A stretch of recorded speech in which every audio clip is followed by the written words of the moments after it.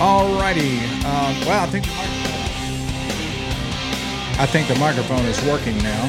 I see what happened. I got the headphones turned in backwards to the wrong thing, and that's why I couldn't hear what I was saying. And that's the kind of stuff that happens when you do something different. And we're doing something different today. We got two people instead of one people, and one people. How do you like that, eh?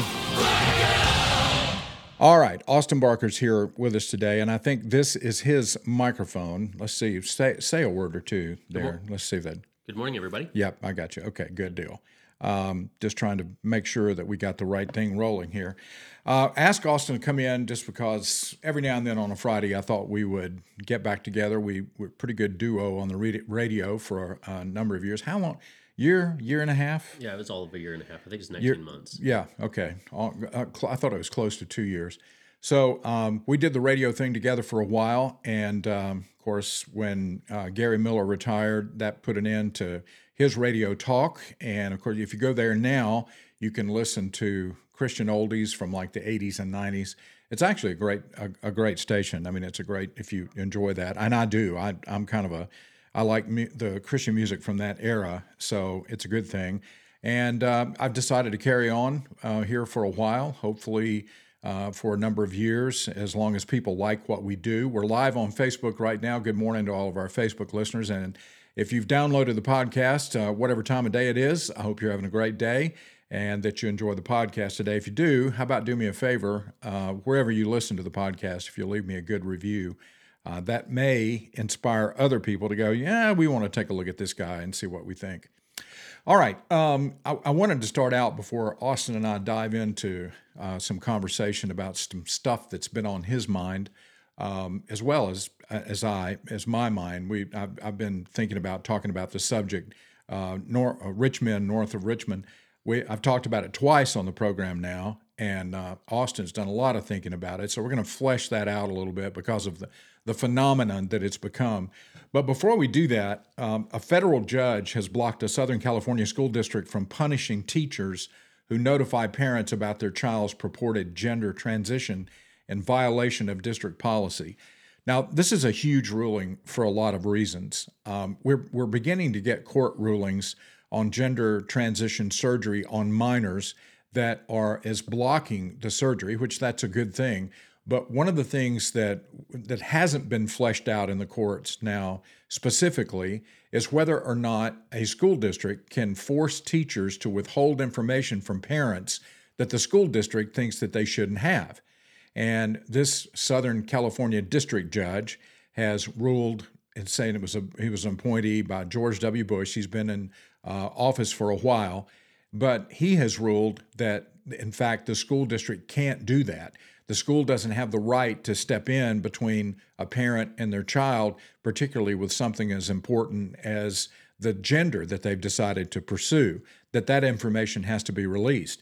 The Thomas More Society, and I'm reading, this is all coming from Daily Wire today, Daily Signal, excuse me. The Thomas More Society represents Elizabeth Marabelli and Lori Ann West, two teachers in the Escondido Union School District, with 55 years of experience between them. The teachers sued the district after it established Policy Administration Regulation 5145.3, which mandates that teachers and school staff will immediately accept a student's expressed gender identity and bars teachers from revealing the student's claimed gender identity to parents or guardians unless the student consents to notifying them. So all this came out in a training session back in February of 2022 when a district instructor told teachers that if they revealed a student's stated transgender identity to parents or to other individuals who do not have a legitimate need for the information. Can you say that again? Yeah. Well, maybe. This is in a training session, the district instructor told teachers that if they revealed a student's stated transgender identity to parents or to other individuals who do not have a legitimate need for the information. So the assumption here by the school district, by the school, is that parents don't have a legitimate need for information about their children if they're making a decision that they want to be some gender other than the gender they were born, which is I'll let that sink in for you. I mean, for a parents second. need to know if you take a Tylenol on a field trip. Sure. But they don't need to know that you're changing your gender identity. You have to get permission notes for everything in school. Yep. Because they're scared to death of lawsuits. But what's happening now, by the way, this is interesting. There's a story out the other day that says now school districts are backing off of this some on their own simply because they're worried about lawsuits in the other direction, that they're getting sued, just like this school district is being sued by these two teachers, and the school districts are losing and the schools are losing the lawsuits, or at least... Well, their lawyers think they will, and so they're advising the school districts to roll back those policies because they said, we're not going to win this case. Well, and the judge in this case, I think, makes a really good point. But before I get to that, let me give you a little bit more background. In August 2022, the teachers received an email with a list of students, including their preferred names and pronouns. The list included directions on whether teachers could disclose the names and pronouns to the students, parents, or guardians. Marabelli reportedly received an email with a list of students like this. Student name, preferred name is, redacted, of course they're not going to put the names in there. Pronouns are he, him. Dad and stepmom are not aware, and not is in capital letters.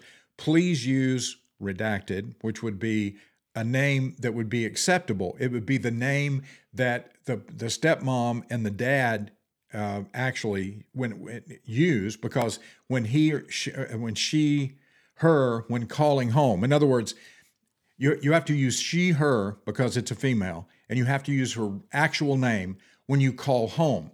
But at school, you're required to use the other name that would have been presented in this email. I know it's a little bit confusing. I mean, when did you think we'd be having conversations and having to keep straight in our mind whether we're going to call a child by their given name that recognizes their birth gender, or we're going to give a child a different name that recognizes a gender that they have chosen that we're going to then conceal from the parents. So we have to use another name when we call the parents, which is the name that they gave them. I mean, this is... I can't live in that world. Sorry. Well, it's pretty hard for, I think, anybody to live in that world. I vote no on that world. Judge Roger T. Benitez in the U.S. District Court for the Southern District of California ruled last week that teachers are likely to prevail on their religious freedom claims, and he granted a preliminary injunction. He cited 9 Supreme Court cases, 9, saying that parents have a right grounded in the Constitution to direct the education, health,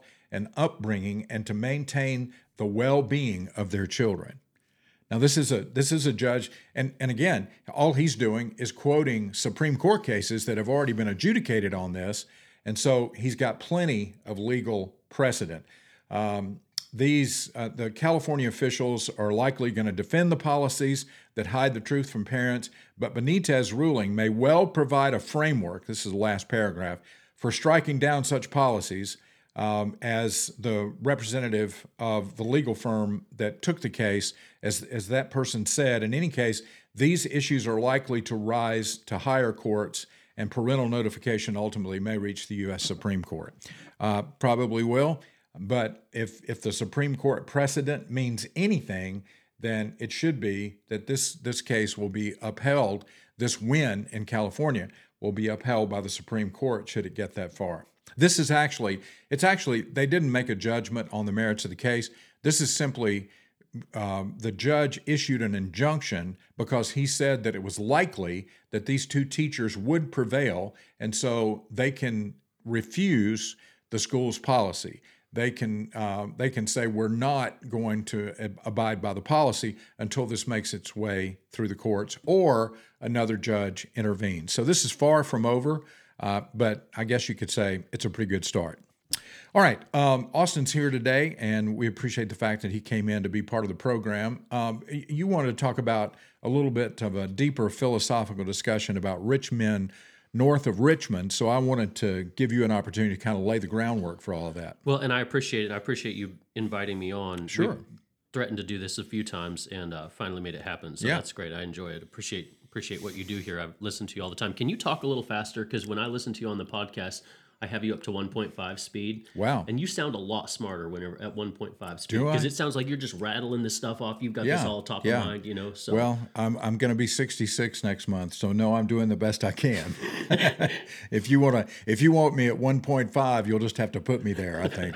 So I want to say up front, and I think this is helpful for our listeners, and several of whom I know, that my goal in having conversations like this is definitely not to cast aspersion on any conservative or Christian idea. Right. The reason that I dig as deeply into these issues and try and take the other side and listen to the counterfactual, and the reason I do that is not only to promote critical thinking, but it's also to stress test our best ideas and say, I want to make sure that this idea is sound and that it's defensible when we walk out in.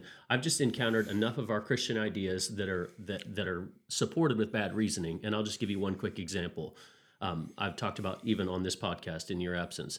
Roy Moore in Alabama, he's defending putting the 10 Commandments up on the wall of the courtroom. You remember this when it was going on? Absolutely. So in the, when Roy Moore is stump speeching out in front of a sympathetic audience, he's saying, they're wanting to take God out of our culture. They're wanting to take God out of our classroom or God out of our courtroom. We got to keep God in the courtroom.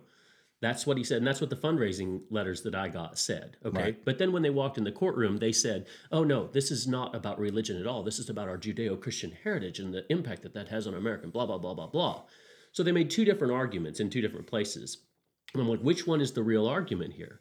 I don't like that. I want an argument that will stand the weight, that'll bear the weight that we put on it, whether it's in a courtroom or whether it's in a dining room. So that's why I do kind of what I do. And I've really dug in fairly deeply into this song, Richmond, North of Richmond.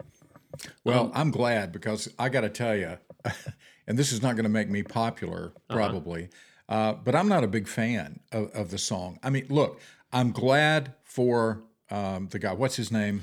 Oliver Anthony. Mm-hmm. I'm glad that he's had success. I'm glad that this is a typical American dream story where you plod along doing something that you enjoy, wondering if other people will get anything out of it, and all of a sudden you strike gold. And in this case, it's platinum. I mean, he just it went crazy for a lot of reasons. 69 million views within some 40 days on YouTube. See, and we're talking about worldwide. This is not just an American cultural phenomenon. This has touched people, a chord in people all over the world. So, and I appreciate you saying, that this is this genre of music and his style and his vocals and his, probably not my first choice either, But, well, and I like country music. I'm just there, but I don't like just like any other kind of genre of music. I mean, there's some that I like, some that I don't like. That's right. And this is just not something that's right in my wheelhouse, but I understand it. And I don't feel the need to have any opinion on the artist's craft, because that's merely preference. Yeah, but what I really do care about is his ideas, because that goes way beyond preference to where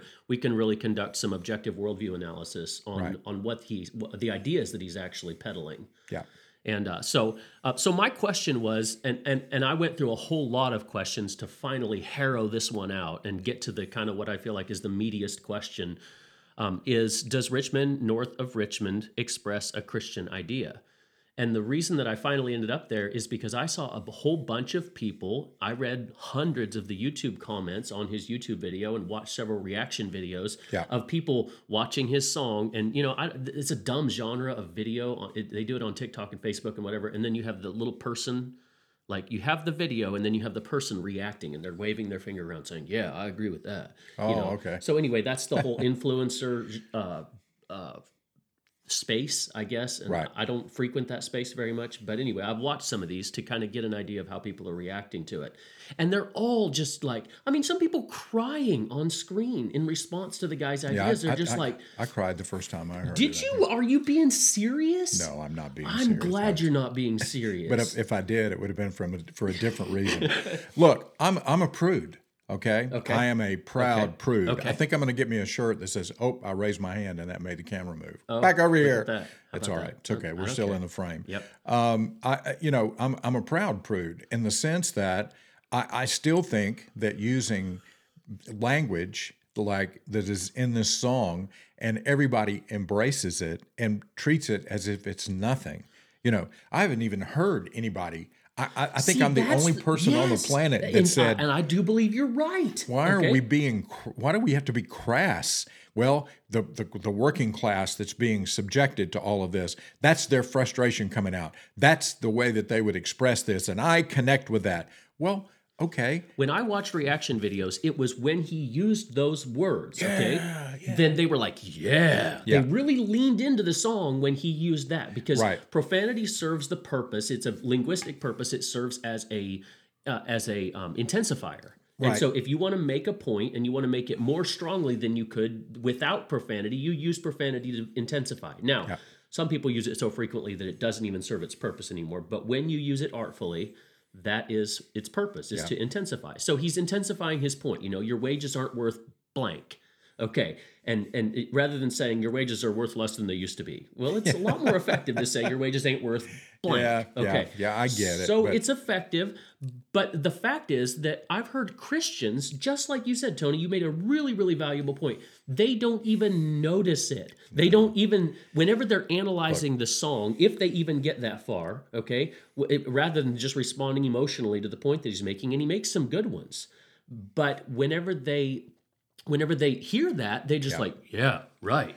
And their Christianity never kicks in and says, that's objectionable to me. Well, yeah, and I mean, but look, I lost that battle a long time ago. I mean, I don't know. I think I'm one of the few that would call that out because I really haven't. Seriously, I don't know that I've heard anybody else mention that. Listen, my mouth is not as clean as I want it to be. Okay, Yeah. and so I struggle in that area with the words that I choose to use under certain circumstances. And so even as a person who struggles in that area, I want it to be very clear that when I use those words, that's not my Christianity speaking. I'm not speaking Christianly when I say that word. Right. Well, the argument is that we have decided what meaning to ascribe to those words and whether they're acceptable or not. That's a cultural issue, not a biblical issue. That's the argument. And my argument is that the Bible says, "Let no unwholesome thing come out of your mouth." And I don't think that the culture can just one day decide that words that have been historically, traditionally used in a vulgar or low way, we can suddenly just decide that those words are acceptable to assuage our conscience when we decide to use them all the time. I think that's super important part of the song that goes completely invisible in the analysis of the song. So what's some I appreciate of the other you bringing that stuff? part up. Okay, so coming back to the original question, does Richmond, north of Richmond, express a Christian idea? Yeah. And so that profanity weighs heavily on that question. Okay, but other than that, I've heard a lot of Christians and a lot of conservatives express a lot of sympathy for the messages being expressed in this song. I'll just give you a couple of them that really resonate with me and with other conservatives like me. Is this, if you're 5'3" and 300 pounds and you're on food stamps, I resent the fact that my tax money is going to subsidize your fudge rounds habit. Right. Okay, that's a very conservative, that's compatible with conservative. It's even maybe compatible with Christianity. I don't know if that's a necessarily Christian message, but it's certainly an economically conservative one. Okay, so then he says, these young men putting themselves 6 feet underground. He's talking about the suicide epidemic among young American males. Right. Working age males are being devastated by depression, anxiety, and suicide. Right. Jordan Peterson has talked a lot about this. Yes. That's another idea that as conservatives and particularly as Christians, we can say, preach it, brother. Yeah, but here's the problem. He is suggesting that it's the rich men north of Richmond that are causing people to commit suicide. And I don't believe that's the case. I don't believe it's rich men north of Richmond. I think it's people who have rejected hope. In order to live and thrive, from a physical standpoint, you have to have air, water, sun, light, the basics. In order to thrive psychologically, you have to have hope. You have to have a feeling in a world where despair becomes common. You have to have some way to think that things are going to get better, that you've got a better future. And that has more to do with your own drive and your own ambition and your own abilities to rise above your circumstances. And once the world comes along and says, okay, you're dependent on the government and you're never going to get out from under that. You just as well accept the fact that the government's going to take care of you. That kills drive and ambition, and eventually it kills the will to live because you have no purpose. You have nothing to live for. If all you're living for is a government check, then one day you're going to wake up and go, is this all there is? I'm going to sit here and play video games and get my money from the government to make my meals, and then what? I'm going to die one day. Well, it just as well be today because there's no future in that. So I mean, the fact that he's touched such a nerve and people have responded so favorably to his song tells me that he's put his finger on a real live problem. Absolutely. Now, his diagnosis might not be exactly correct, but he's definitely put his finger and said, is this the source? But like a chiropractor, does it hurt right here when I push right here? Yes, that hurts. So he's definitely hit the sore spot. And I appreciate you talking about, ability and your natural abilities, because as far as I can discern, success and particularly as it relates to the American dream is built on 3 pillars. And those 3 pillars are ability, opportunity, and ambition. And it's your ability is given to you by God, and that is not distributed evenly among us. You have more ability in many areas than I do. I can plant some plants and diagram a sentence. Okay, sure. I can do that well. But the fact is that some people are going to fly higher just on the strength of their wings than other people are. Right. And if you don't like that, take that up with God, because He's the one that's responsible for that. Right. Your ambition. And let me say this: your ambition, because this is going to lead into ambition. Yep. Your ability oftentimes can be overridden by your ambition, and you're going to talk about the purpose of ambition here. But in other words, people can actually rise higher than their ability would normally take them if they are hard-working, dedicated, they overcome some of their shortcomings by amplifying through ambition some of their other gifts. It's like me on a basketball court. I'm a terrible basketball player, but I got more energy on the court than anybody else out there. And so I make up in speed and enthusiasm what I lack in skill.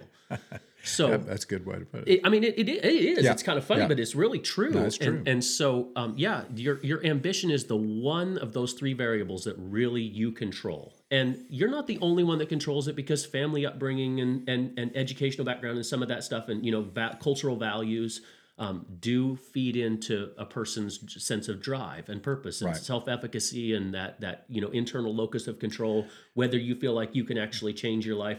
All that stuff is psychological, and it plays into ambition. It does. But at the end of the day, you control your life in terms of your ambition, your drive. And the way that you can prove that, I mean, if we had never seen anyone rise above their circumstances. And you're thinking of some examples. Of course. Yeah. I mean, how many people can you name who were born in terrible circumstances, and yet they rose to great heights? I'm listening to the biography of Teddy Roosevelt right now. Mm-hmm. Now, he was born into privilege. Right.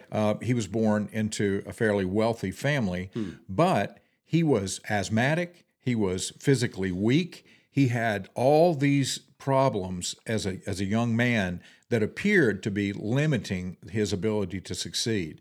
And his drive and ambition overcame those circumstances to the point that obviously he became president of the United States, but he did some pretty other amazing things. I mean, he was a rancher. He was a cowboy. He's charged up San Juan Hill. Was there anything he didn't do? He's as they would say, he was a man's man. I mean, he was an example of what, the kind of the good kind of masculinity, because he did treat, women in his life with respect and love and all of that. So it was a good kind of masculinity. But he was able to overcome those things. I mean, you can think about Abraham Lincoln. You can think, George Washington was born into, upper class circumstances. Abraham Lincoln was not. Mm-hmm. Clarence Thomas was not. Exactly. Tim Scott was not. Definitely. These are people who simply, by the drive and ambition that they had, realized that their opportunities were going to be limited, and so they created opportunities from themselves with the drive and ambition that made them move forward. And that opportunity being the third pedestal that you've kind of referenced there is that's the government's job. That's where the government and society really can play a part and can hold you back. They really can. And that's where Richmond, north of Richmond, he's keying in on the opportunity part and saying, this new world, it's a bleeping shame how the world has come to nowadays, Right. you know. And Well, what he's talking about is I lack opportunity. You know, I work overtime hours and I'm not getting paid enough to make ends meet. He right. didn't say it that way. I said it that way. Okay. So he's focusing only on one of those three aspects. And you can overcome a deficit in any of the two by a surplus in any one. And just by way of example, you talk about born into privilege. You take the Kennedy family, okay?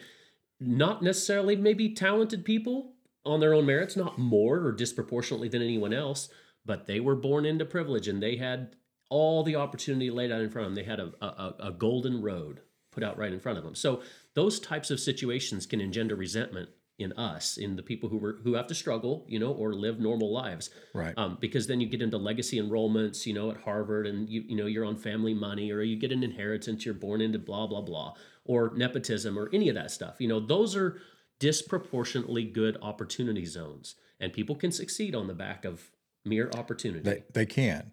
But again, the point you made at the beginning of that is that opportunities can be created by ambition and the amount and the ability that God has given Isn't you. that the beauty of America? Is that To we me, have it created is. a place where you can succeed. Right. Anyone can. And the government's role is to guarantee equal opportunity, is to make sure that people are not discriminated against, to make sure that the laws are upheld, that justice is evenly distributed, and that everybody has the same opportunity to succeed as far as their abilities will take them. And that's never going to happen. You know, that equal opportunity is a myth, I think. But you look at a person who doesn't have the same opportunities and you say, yeah, you're going to have to try harder. I had to, you know, there were things in school that I had to try harder because I wasn't as gifted as the person sitting next to me. Well, I had to work harder for yeah. a C than they did for an A. Yeah. Okay. Well, and here's the thing about, I'm going to apply this to a stage of life, for example. As I get older, you know, when I was in my 30s and 40s, I could sit down at a microphone, recall facts very easily, very quickly. In fact, I relied on that. I mean, I relied on the fact that my mind would produce what I had read in great detail, and I didn't have to worry about going back and looking at it again. Okay, well, I'll be 66 pretty soon, and it's not that, you know, my cognitive ability is shot, but it doesn't operate the same way it did when I was 40 or when I was in my 30s. So what do I have to do? Am I going to just say, well, I can't do this the way I used to? Or I can supplement with notes. I can have the information available and have my ability to go back and check it while I'm talking about it so that I can keep my train of thought rolling. And used to, I didn't have to do that. Now I do. Now, Isn't there some sort of essential oil for that? yeah, I'm sure I'm sure medical marijuana would fix it too. If that's, but here's, and I'm being facetious, but here's the thing. See, that gets back to ambition and attitude. You're presented with a set of circumstances that, you know, maybe are not fair, because sometimes life isn't fair. That's right. And You sometimes have to live in that world. Sometimes you're right. Equal opportunity, even though sometimes the government makes bad decisions about what equal opportunity looks like. Like when the government decides that we're going to abandon equal opportunity and we're going to move toward equity, which is an impossibility. You cannot guarantee that everybody's going to have the same outcome in life. That's what equity is. It's not equal opportunity, it's equal outcomes. And your outcomes are going to be determined by way too many things for the government to be involved in that. And once they go toward equity, they cease to make sure that equal opportunity is in place and more people are pushed down. It's a misunderstanding of the way the world works. Right. And that's true. Yeah, So it's a to kind worldview. of to that point, you know, the worldview of the Richmond, north of Richmond, the politicians does matter to the daily lives of people. And so Oliver Anthony is not wrong in pointing that out. It's just not Right. the only factor, nor do I think it's the most relevant factor or the most influential factor in the mix. But this is where it got puzzling to me, is because Oliver Anthony expresses ideas that conservatives can agree with, but he himself has disavowed his song as being some sort of capitalist anthem.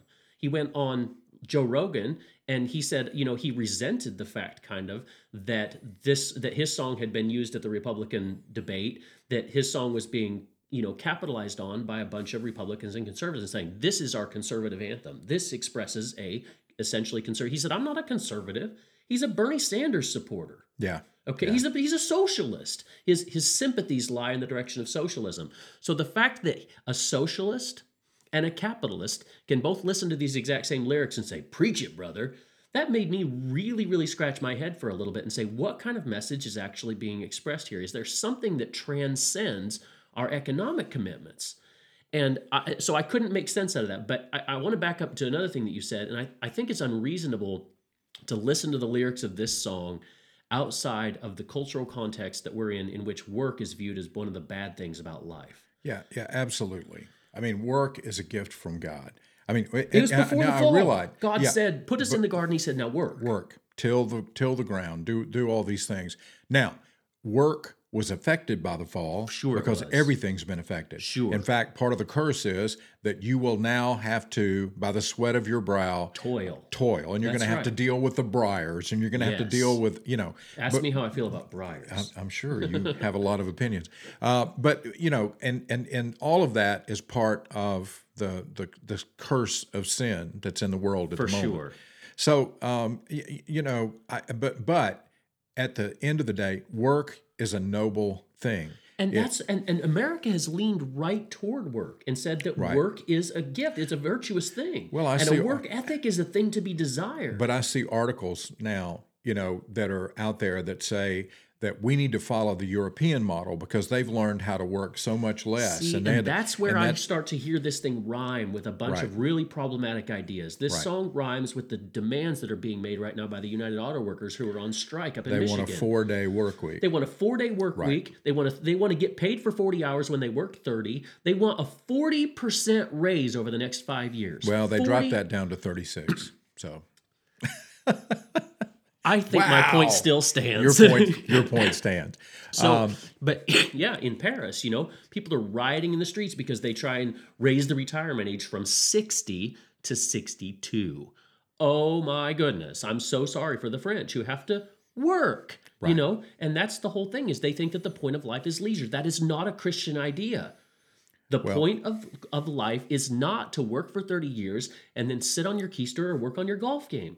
Even after you're retired, God expects you to do things. It's like the point of working for 30 years was to get yourself to a point of financial independence to where then you could pivot to other more ministry type work, where you could switch into sage role, and you can help your kids raise their grandkids. You don't move to Florida, buy a golf cart, and drive up and down the streets or sit on the beach. And even if it wasn't Christian, it's not American what he's saying, because what he's basically saying, the American spirit is can do. It's whether it's Davy Crockett and Daniel Boone tackling the American frontier, Lewis and Clark, we can do this. It doesn't matter if it's hard, we can do it. We can solve this problem. It's the Thomas Edison, I'm going to solve this problem no matter how many attempts it takes.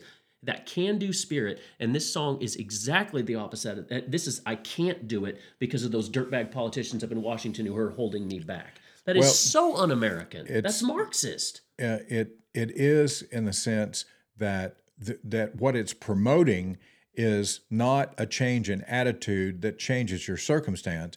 It is a revolt. In other words, what this song calls for is for the proletariat to rise up and overthrow the bourgeoisie, and that is basically Marxism. It's the idea that it's class warfare. And I heard that in every reaction video I ever watched. Sure. They basically identified themselves with the oppressed majority and said it's that rich, wealthy, privileged minority that are doing it to us now, every day. A Christian worldview out of this song does rise from the fact that God is concerned about the weak and the poor. For sure he is. That, and when somebody captures that, then, okay, for that part of it, we say, yes, if the government is oppressing people, or even if corporations are. Right. You should be fairly compensated. And I'm keying in on fairly compensated for your labor. And he says, I'm working overtime hours, so that means more than 40. Let's say he's putting in 50 hours a week and he's not making ends meet out of that.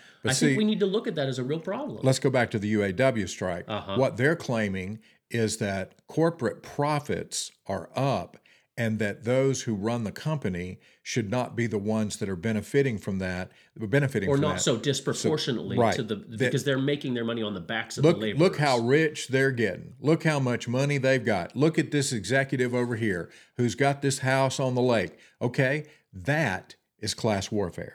That's stoking the fire of class warfare. It's not saying we want a substantial, we want a living wage. We want what we need in order to take care of our families. And the definition of that. What does that mean, Tony? What does that mean? Well, it depends. What is taking care of our families? Because they want to use words like, I can't even feed my family. And it's like, okay, I don't think you really mean that. I think what you mean is that you can't drive a Tesla and you don't have the pool and you don't have the amenity or what's the word I'm after, the luxuries. You don't have the fudge rounds. They that's have plenty of fudge rounds, trust me. Yeah. Fudge rounds are cheap. But you don't have the luxuries of life, the niceties that the corner office gets. Yeah. And I'm sorry. I really feel bad for you, okay? I actually really do. This is Austin Barker being genuinely sympathetic. I'm sorry that a factory worker is never going to get the luxuries of life. Like, I'm sorry about that, okay? Well, but no, I would argue against that. I think the luxuries of life have been amplified to the point that a factory worker, let's talk about a factory worker. Okay. BMW. Yeah. Or people that work at BMW. You're on the assembly line at BMW. You have some of the luxuries of life. And compared to the rest of the world, now, if you're a worker in a Chinese sweatshop, you're never going to see the luxuries of life. That's right. But my argument would be that anywhere that you get paid to do a job in the United States, if you manage your money well, you have the opportunity to have some of the luxuries of life. Of course not the ones, like we have good friends that live on Lake Lure. They have a house on Lake Lure. And so we go there from time to time and we ride around with them on the boat and we look at some of that. Now they have what I would call in that environment a modest lake house. It's nice. It's very nice, but it's not opulent or over the top. Now you ride around out there and you look at some of these houses. Some of them are just unbelievable, and you think to yourself, and it causes me to think sometimes, wow, I could never have something like that. What would I have to change? What would I have to have done to go back in my life to get to a point where something like that could be? And then you could write a song if you just get to kind of work with the lyrics a little bit. That's what I'm saying. But then I stop and I realize that when I go down that path in my thinking, what I'm really doing is saying, God, you've cheated me. I don't have what they have. And so you have done me wrong. And that is horrible. That is a horrible mindset. Because it's not good for you. It's not, if you live your life like that, that's driving on square wheels. You are not going to ever be happy. God has blessed me beyond measure. When you look at the things that are really important, that have value, first of all, value beyond the grave, but value beyond the monetary things of life. For sure. Family, closeness, a life that's lived that is helping others, not causing others to have to change their life to come along with you. Having a dog that loves you. I'm talking, and there's a dog in this guy's video. I just like to make sure that my wife is listening. Notice he talked about a dog, that loving you is an important thing. Okay, go ahead. I think I missed an inside joke. Yeah, that's it. Well, I'm a dog person. But I love my wife more than I love dogs. So I get it. She just won't have another dog in the house. Maybe a gerbil or something. Well, no. A dog in the house. That comes with a whole lot of baggage. It does. Okay. To your point, Paul encourages us to live a life. He said, "I've learned to be rich. I've learned to be poor, but I've also learned in whatsoever state I find myself, whatever financial condition, I've learned to be content." And that's the Christian message on this. It is, and that is directly antithetical to Anthony's point. And a couple of things. I've really been thinking about since I talked to you yesterday. Why did this song strike such a chord? Yeah. Okay. That was my first question. There's something beyond the message that is at work here. It's the method. When you listen to the music, it's plaintive. It's a cry. Angsty. It's like somebody was crying out, and then somebody came along, heard it, and put some music behind it. So the way his voice rises and falls. That's right. And, so it's I think that if you took these lyrics and put them in a different setting, if you had a different kind of music behind it. More of a John Denver kind of a ballad style. Exactly. I mean, can you imagine John Denver singing this song? I can't. But it would be, it wouldn't have the same impact as a guy. And again, who he is. Yeah. Drives he struggled the from impact a background. He song. struggles with alcoholism, depression. Right. He uses marijuana. He's talked about all these different things. Right. He's struggled with unemployment, and he has lived the struggle of his song. I'll be fair to him. He has. Yes. And again, that fuels the emotion behind it. And I don't want to discount that struggle because people struggle nowadays. I know they do. I couldn't sing this song and make it work. Right. Because it doesn't have the life behind it that drives the message.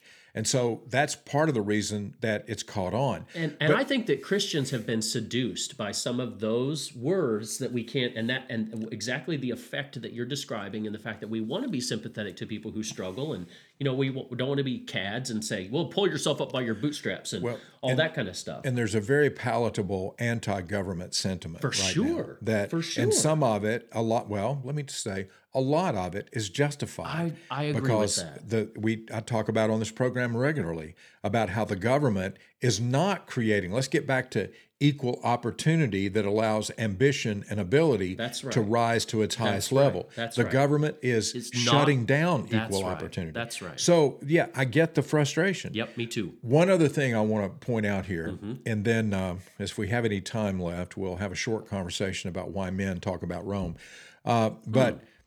This is he talks about, Anthony talks about in when he sings Psalm 37:17 and following. Yeah. And so let me think about this scripture for a second.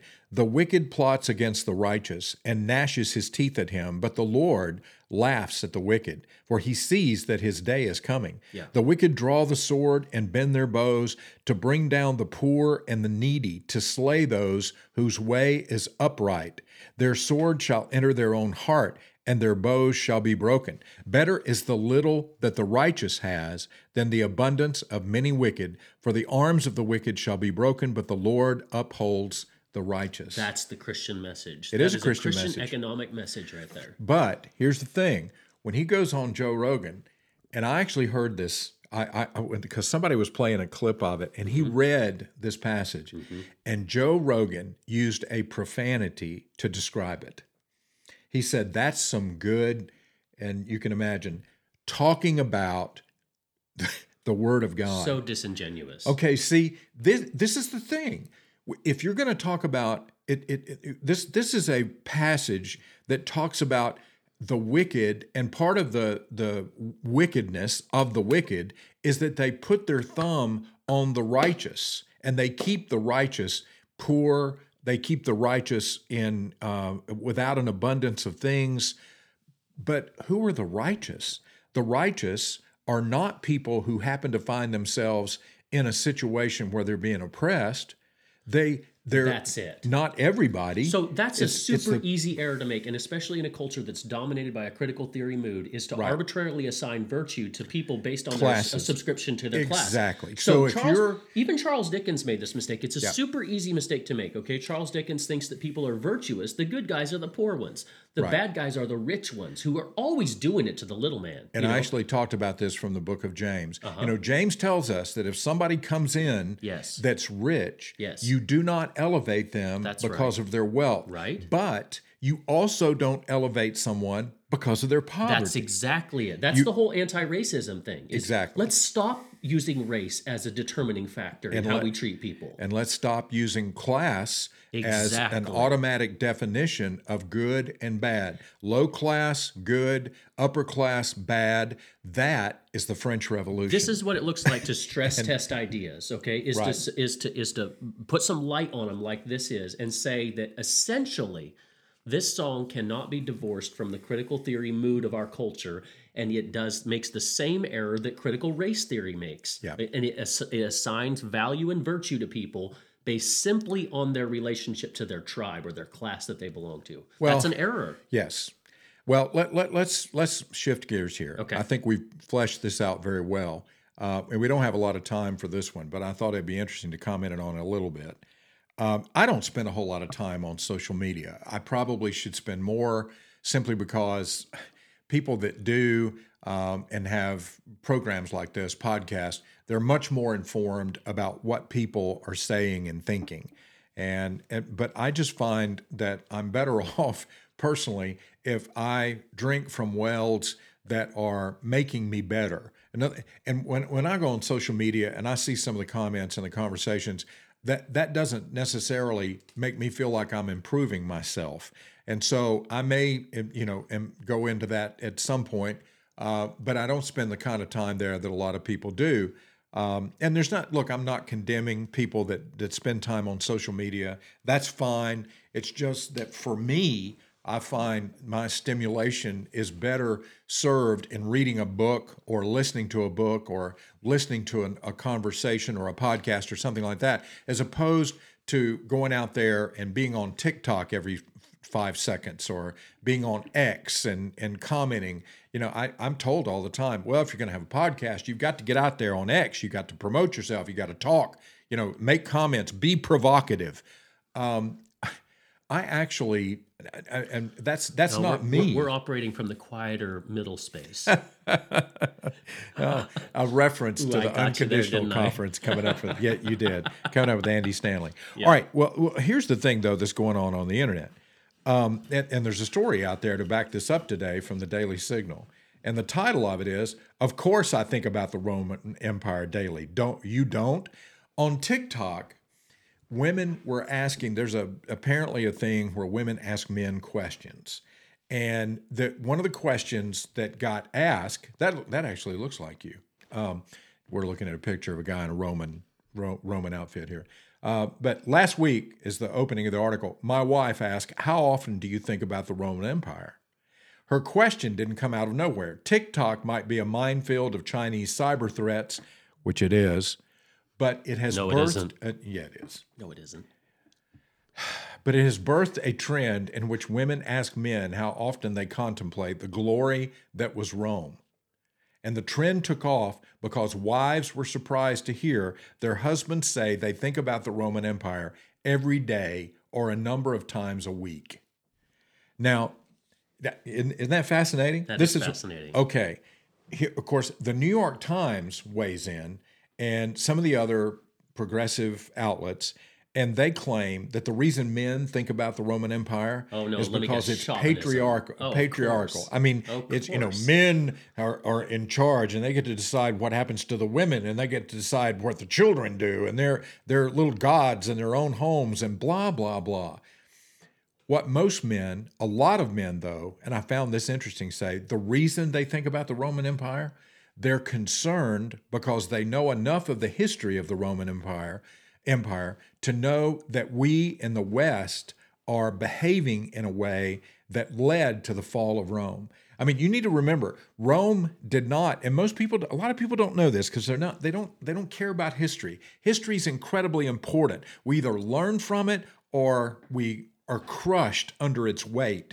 But Rome fell because the Visigoths, eventually the border of Rome was open to the point that the Visigoths just waltzed in and took over Rome. But don't forget about the Ostrogoths. What? Oh, the Ostrogoths too.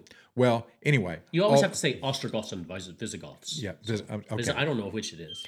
Well, whoever they were just people who said, "Look, The door's open over there. Let's go on in and have a party. I mean, that's essentially Rome ceased to be it fell from internal corruption. That's right.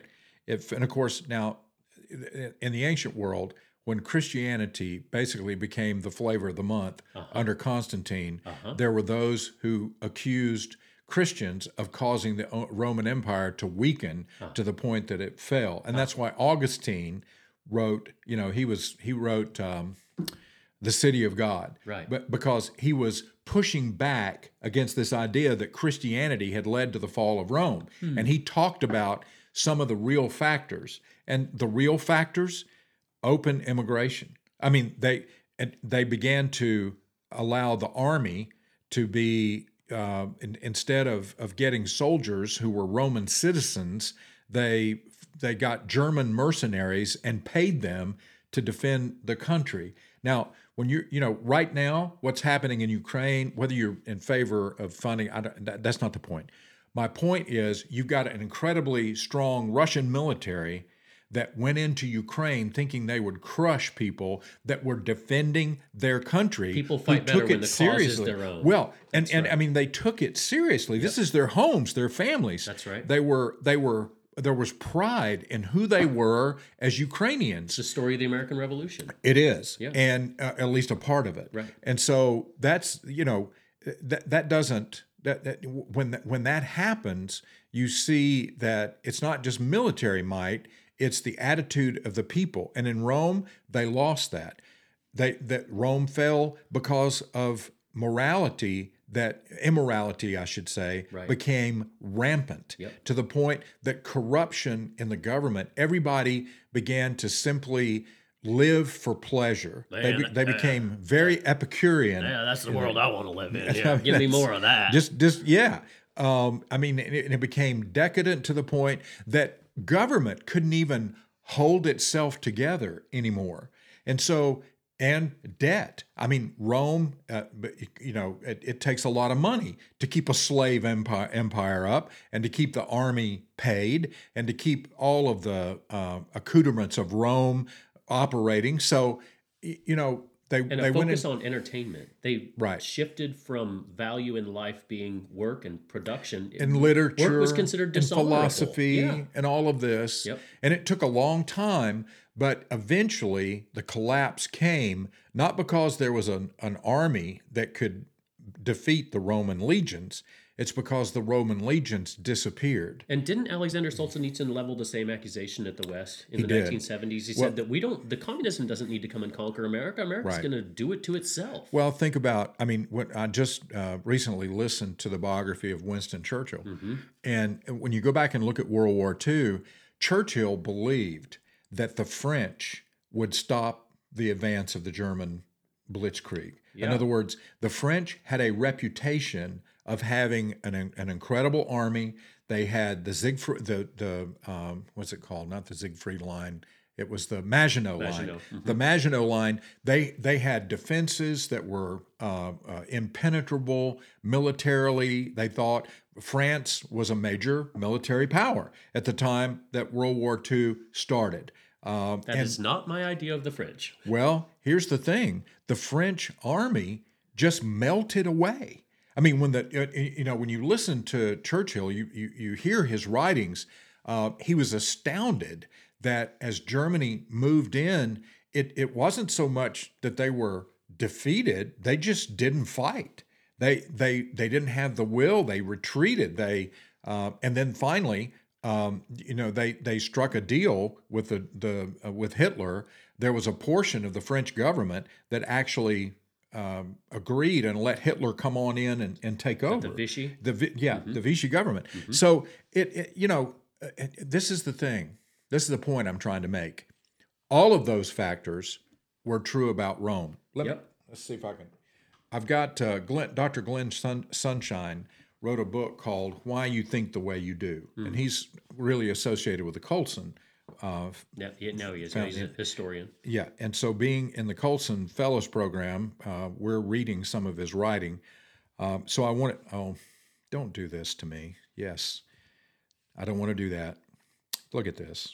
This is what happens when you're trying to do something live and it doesn't work. All right, this is the last paragraph that Glenn Sunshine wrote about the fall of the Roman Empire. Unfortunately, however, the empire itself was in trouble. Too many centuries of antinatalism and too much reliance on immigration to make up the gap in population, combined with administrative and military blunders to leave the borders of the empire wide open to migrating barbarian tribes. Roman authority in the Latin-speaking West collapsed under the weight of its own incompetence and the onslaught of the Germanic tribes. The eventual fusion of Rome, Germanic, and Christian traditions would result in the emergence of a new culture and worldview in medieval Europe, but it would be a long, slow transition. So, he points out there the main factors, and all of those Richmond factors. west of Athens. Well, see, that's it. That's right. That's my point. Is that all of those factors are in play today, and a lot, and so, and rather than it being thinking about Rome from a standpoint, most of these men are thinking about Rome from the standpoint of where are we in the same process? $33 trillion in debt. A military that was embarrassed in Afghanistan with a terrible blunder of pulling out of Afghanistan without a plan. I mean, we could go on and Open borders, antinatalism. We have In other words, we don't have a replacement birth rate. We don't have. We're bringing people in to do work. You know, when you hear the phrase, we want people to come here to do work that Americans won't do, well, if that's really true, and I don't think it's true, but it's saying that we can't sustain ourselves without high levels of immigration because people don't want to work. And you don't think that's true? Well, I think you hope that's not true. I think it's true in some areas. Okay. I don't think it's true. I don't think it's that Americans don't want to work, although there is a subpopulation of Americans who think they're owed a living and they don't want to work.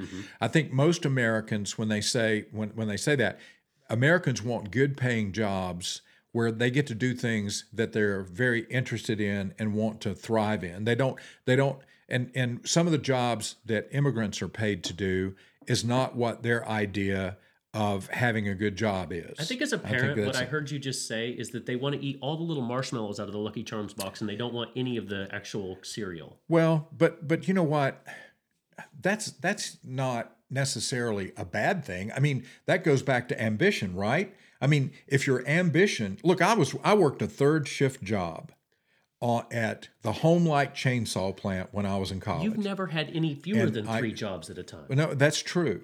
But anyway, when I was last summer I was in college before Denise and I got married, I worked on the third shift at the Home Light chainsaw plant. It's not even in existence anymore.